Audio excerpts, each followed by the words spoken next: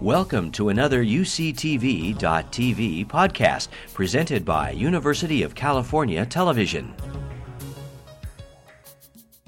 It's now a great pleasure for me to introduce a close colleague of Art's and a man that shares tenacity with Art, and that the whole name of this game is to understand what we can do and make that the standard, make that the mandatory program, but look out at what we must do and bring that in so that that is the new standard and that is the next objective.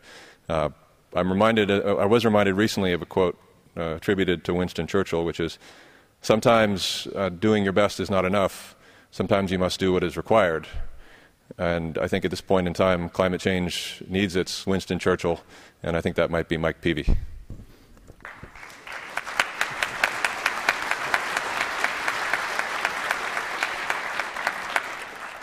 Well, thank you very much, Dan. But the British phrase that I like even better than one that he just gave from Winston Churchill is one from the Special Air Service. It's only 3 words. It says, "Who dares wins." I think that has more zip. Art, it's a pleasure to be out here and to speak about you and to you. I have to say, I'm not going to flash it back up there, but he had that wonderful PowerPoint of Washington, D.C., and what I noticed was not only was the Department of Energy's roof not white, which is a hell of an indictment in and of itself, one would think, wouldn't it?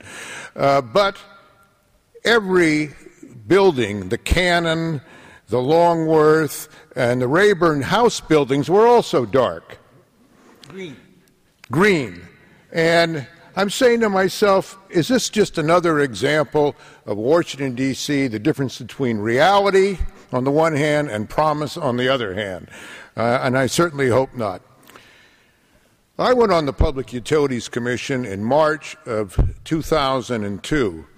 And, of course, I got the usual several phone calls congratulating me, one of them from a commissioner who said, "It's great to have you coming on the PUC and all." And one of those calls, the first calls I got, was from this guy named Art Rosenfeld at the Energy Commission. Now, I knew of Art, but I didn't know Art in a personal sense. And Art called me up and he said, "Mr. Peavy," and I said, "Yes." He said, "This is Art Rosenfeld at the CEC." I said, "Yes, nice to hear your voice." And he said, "You know, I understand you have a real interest in energy efficiency." I mean, he's a hell of a salesman, you know? And I said, "Yeah, that's kind of true. I do, as a matter of fact." And he said, "Well, I'd like to sit down and meet with you. Your agency isn't doing a darn thing about energy efficiency." Now, I'll spare talking about my predecessor as president, but the fact was that not a heck of a lot was going on. And so as a commissioner, I inherited the staff of the previous commissioner who had left the position toward the end of his term, and I asked my staff, a couple of them of whom are here today, and is that true? And they said yes. And that we wanted to do something on energy efficiency, have what we call an OIR, Order Instituting Rules and Regulations and so forth on this, but it was just meeting a lot of opposition, and is there something you could do about it? So I did. I met with Art, and we got something going at the PUC. We got a lot going, and it's gone on ever since that time. And it was Art and myself and the then person that was heading up the California Power Authority, Sonny McPeak, who first I remember sitting in a hearing room at the PUC and going over the rules and the procedures we would follow to get this going on energy efficiency again. You remember that? That was 2002. So it's been a while. And I sat here most of this day, and the one thing I didn't hear was how far California has come in those 8 years. And we'd come quite a ways, but it was spasmodic before that. Since then, there's been a very steady policy toward energy efficiency program after program.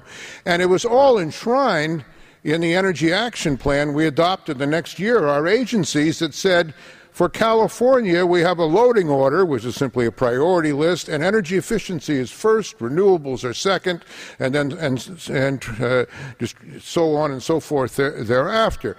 And that was adopted by the Energy Commission, the Public Utilities Commission, and then the Power Authority. And again, I said energy efficiency is first, and that has now become the common currency in this state. That wasn't the case in 2002 or 2003 or 2004. And when I see Chevron and others run ads today saying energy efficiency should be the #1 objective, I say, that we have now become the conventional wisdom. And I think that's very true. So, Art, so much is owed to you. You've heard it all day long. You'll hear it again and again.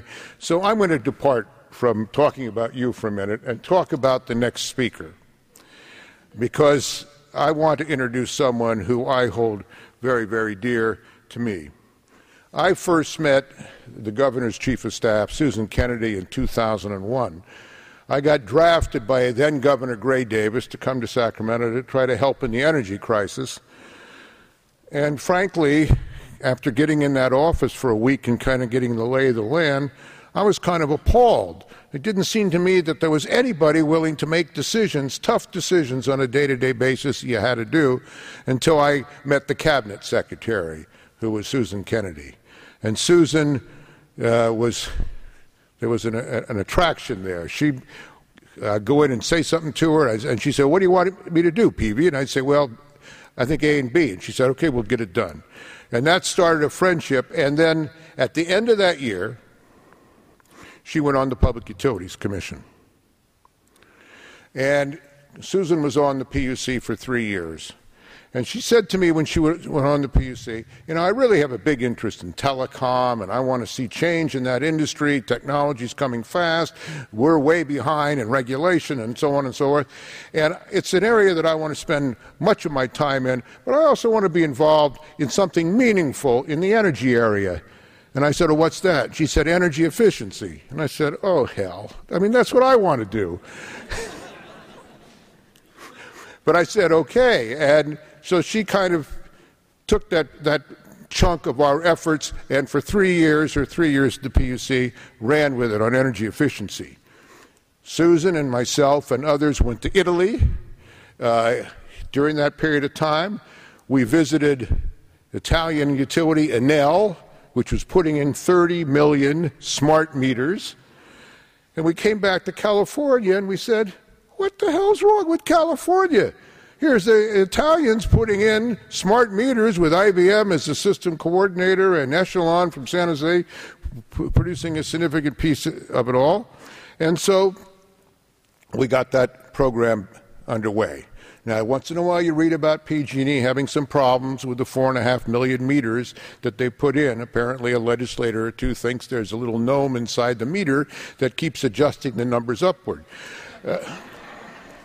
Even though General Electric and Landis and Gear are somewhat well known and have put in meters all over the world, including right here or in Sacramento right now. But that program is going forward today. It's part of the whole smart grid, 18 million new meters in the state of California. We're well down the road. Edison has put in over a couple million meters so far. That effort began during those years of 2003, 4, and 5 that Susan and I were working together. I remember Diane Grunick talked about going to India and China with Art. I remember Susan Kennedy going to China with Art in 2004 or 5, signing an agreement with Jiangsu province to work collaboratively between that province and the state of California. Those are things that are memorable in California's push toward energy efficiency. And it's constant harping and focusing on it. And we started at that time the conceptual thinking that has now become reality. Not only you've heard discussion this morning and this afternoon, but mostly this morning about decoupling, breaking the nexus between earnings and sales. That was done 20 plus years ago in California, 25 years ago actually. We did, and that made the utilities indifferent as to sales, so that there wasn't an economic reason why they'd be against energy efficiency. But in the last few years, we've taken the final step, imperfectly, but we're going down the road to allow them, the utilities, to earn money on their investments in energy efficiency so they have an economic incentive on energy efficiency equal to building new distribution, transmission, or power plants. And that's the right connection, it seems to me. And all these things have sprung out of the PUC, and many of them started with Susan Kennedy. So it is with particular pleasure and pride that I bring out and ask her to come out here and speak, my dear friend, my former colleague, continued colleague, the Governor's Chief of Staff, Ms. Susan Kennedy.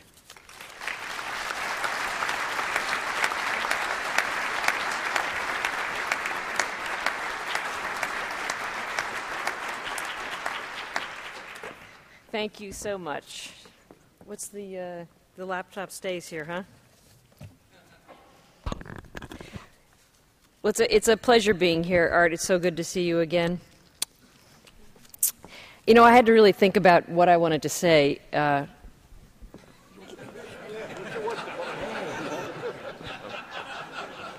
do that. I was told to come get it.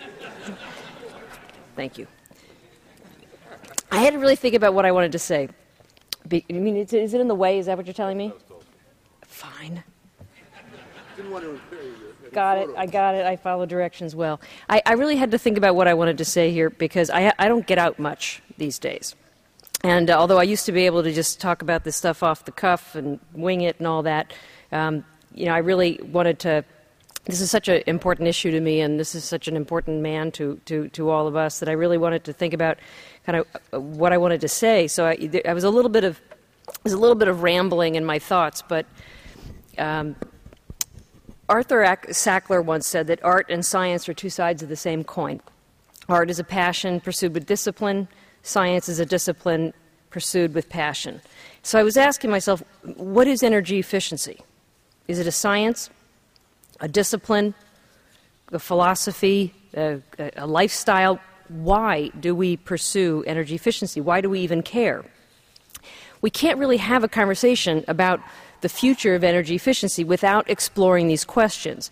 And if we want to reach anywhere near the potential that energy efficiency has to offer, we have to agree on what the answers are. Because I will bet you that there's not 3 people in this room, I know there's not 3 people in Sacramento who would have the same answers to the questions right now. And yet it's one of the most important policy issues that we deal with every single day at both the state and federal level of government. Let me throw out just a couple of thoughts. Energy efficiency, in some ways, is the search for perfection. It's the continual search for ways to produce the most energy from the least amount of energy, kind of like the principle behind martial arts. People study martial arts because there's a value in its practice, self-defense, strength, health, enjoyment. People study energy efficiency because there's also a value in it, reducing waste, saving money, technological innovation, but the value in energy efficiency is only there if other people practice it.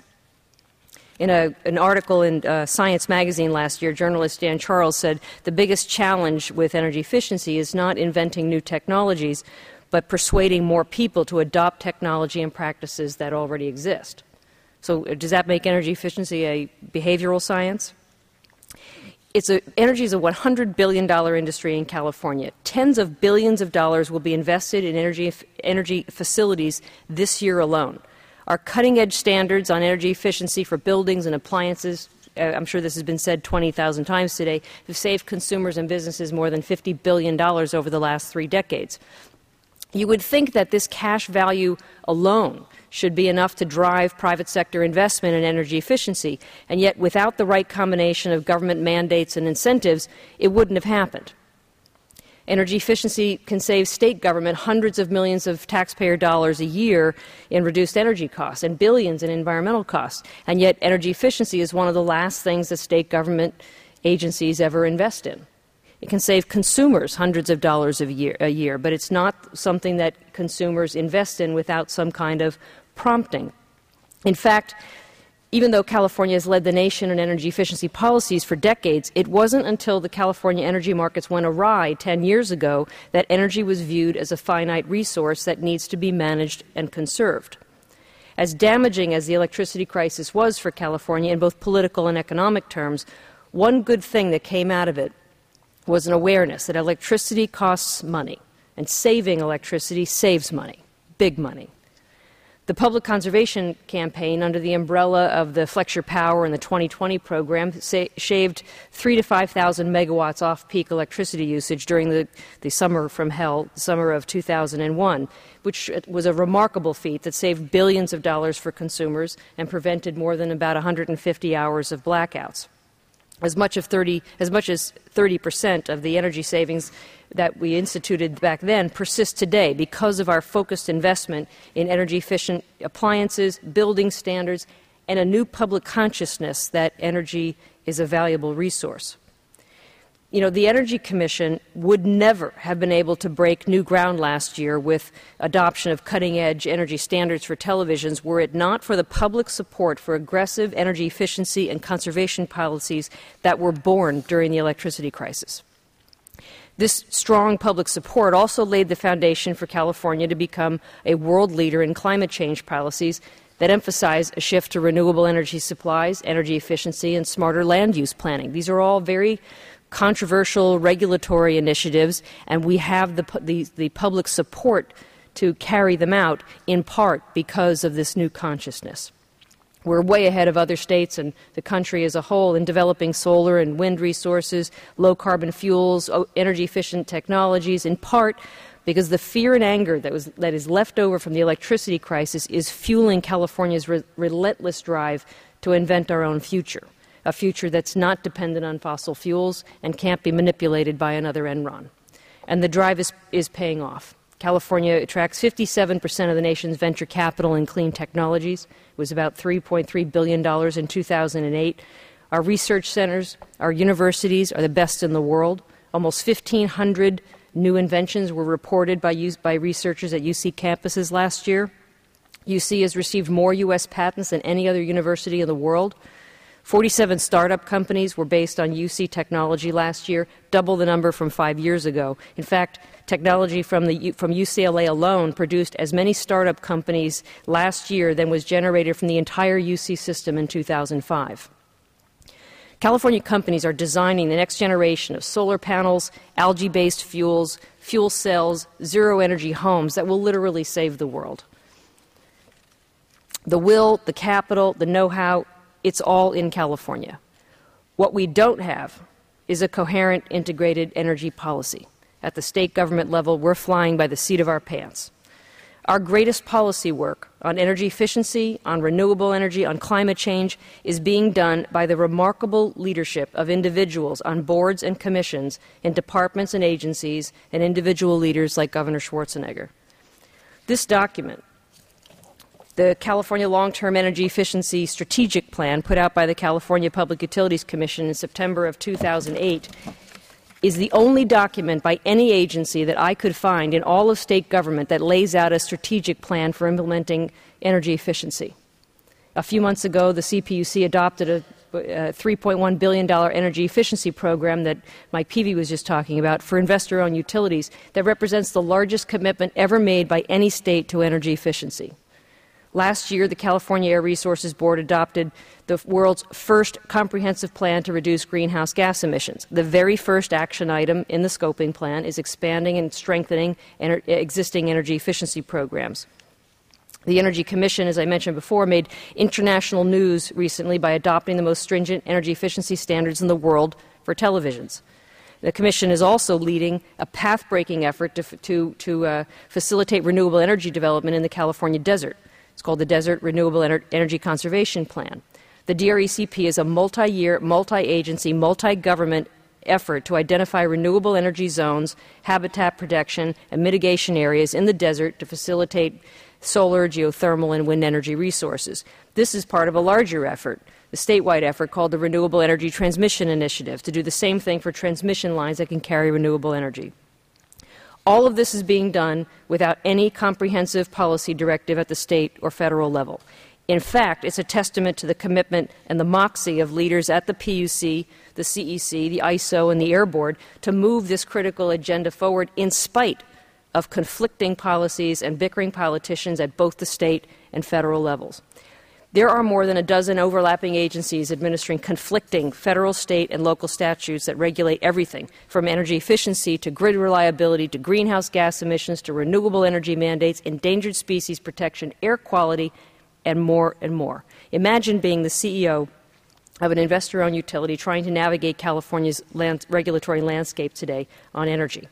The independent system operator, CAISO, requires dispatchable power plants to be built in specific locations to support grid reliability. California's RPS statute requires 20% of our electricity come from renewable resources by 2010. The Air Resources Board regulations require 33% renewable by 2020.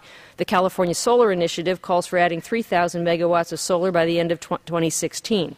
The Climate Change Scoping Plan calls for reducing electricity demand by 32,000 gigawatt hours by 2020. The Energy Action Plan calls for new electricity demand to be met by demand reduction, energy efficiency, renewable energy in that order.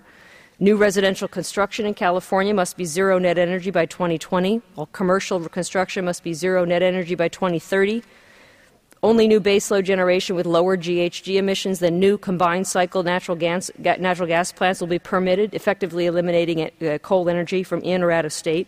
Our regional air boards limit electricity generation facilities in air quality non-attainment areas, and getting air permits has been very difficult. And the State Water Board is preparing to issue first-in-the-nation regulations requiring billions of dollars to retrofit or retire plants that use once-through cooling technologies. There are statutes and regulations requiring solar net metering for customers, community choice aggregation, distributed generation, combined heat and power, smart grid investment.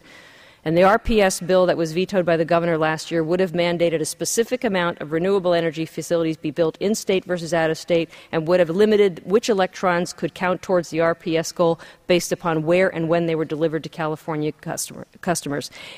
Some of these statutes and regulations are in direct conflict with one another. There is no single agency responsible for determining our energy needs, monitoring supply, prioritizing permits, or coordinating regulations.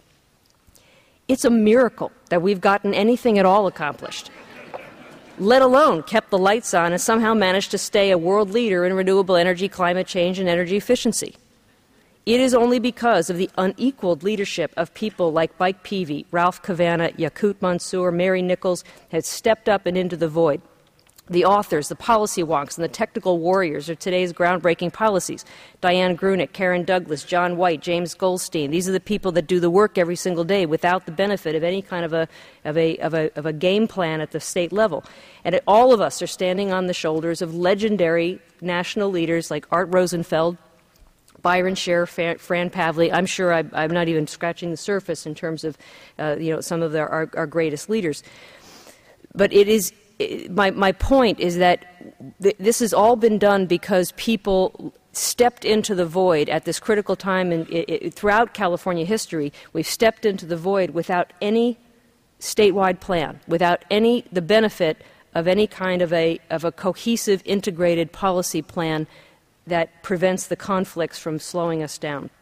Governor Schwarzenegger proposed combining California's myriad energy departments into a cabinet-level agency with responsibility for planning our energy needs, coordinating the various policies, and facilitating permits. It's not as glamorous as climate change or Bloom Energy's mystery fuel cells, but it is one of our most important policy initiatives, and I'll tell you why. When I was on Governor Gray Davis's staff in the winter of 1999, I remember being warned that California might experience rolling blackouts because our available electricity supply could be outstripped by demands of the hot summer that was coming up. This was so foreign a concept that we could not see the threat as real. Undeveloped countries had rolling blackouts, not major U.S. cities, and certainly not California. Electricity was universally available, reliable, cheap. It was just there when you flipped a switch. The full force of the crisis hit us like a tornado, because at the time, no one knew about Enron's market games or why major power plants were suddenly in need of unplanned maintenance, right when the summer demand was beginning to skyrocket, and literally overnight, California became a third-world country, rationing electricity and struggling to keep the lights on.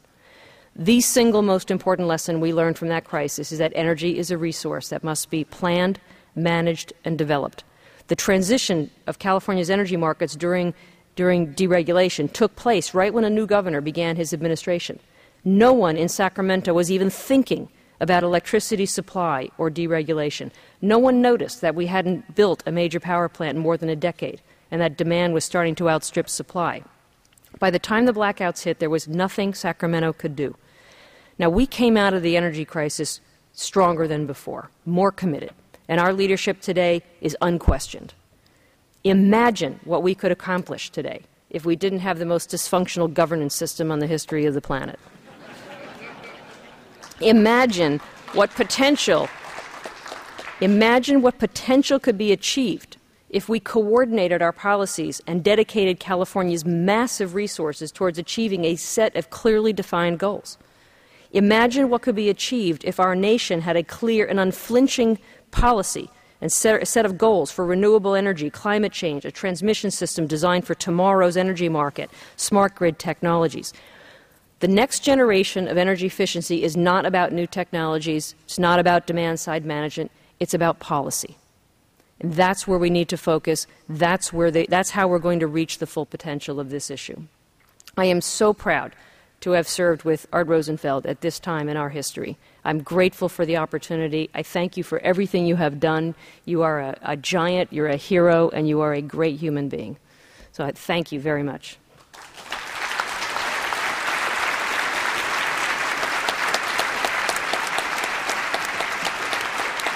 Do you have a flood in there? Yeah. So. Thank you very much, Susan. Bringing together 400 people is an extraordinary task, especially when most of you, in fact all of you, are really the energy efficiency elite. And you don't come together very easily. And it's a tribute to the staff of the Energy Efficiency Center, University of California, and a lot of other people that managed to get you all here and listen and speak and participate. And so I'm very grateful to all of you for doing that. Now, I also have a couple housekeeping items, but I think I need a clarification before I go any further. John Koomey talked about the fact that we have to retire. I didn't keep count of how many Rosenfelds in order to meet our climate goals. And I think it's really important to draw a distinction right now. While we are retiring a heck of a lot of Rosenfelds, we're not retiring Art. And so with that, I want to thank you again, and I'll see you outside. Please return your badges because those are going to be recycled. Thank you, and good evening.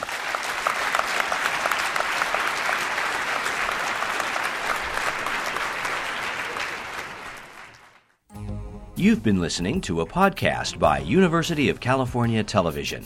For more information about this program or UCTV, visit us online at uctv.tv.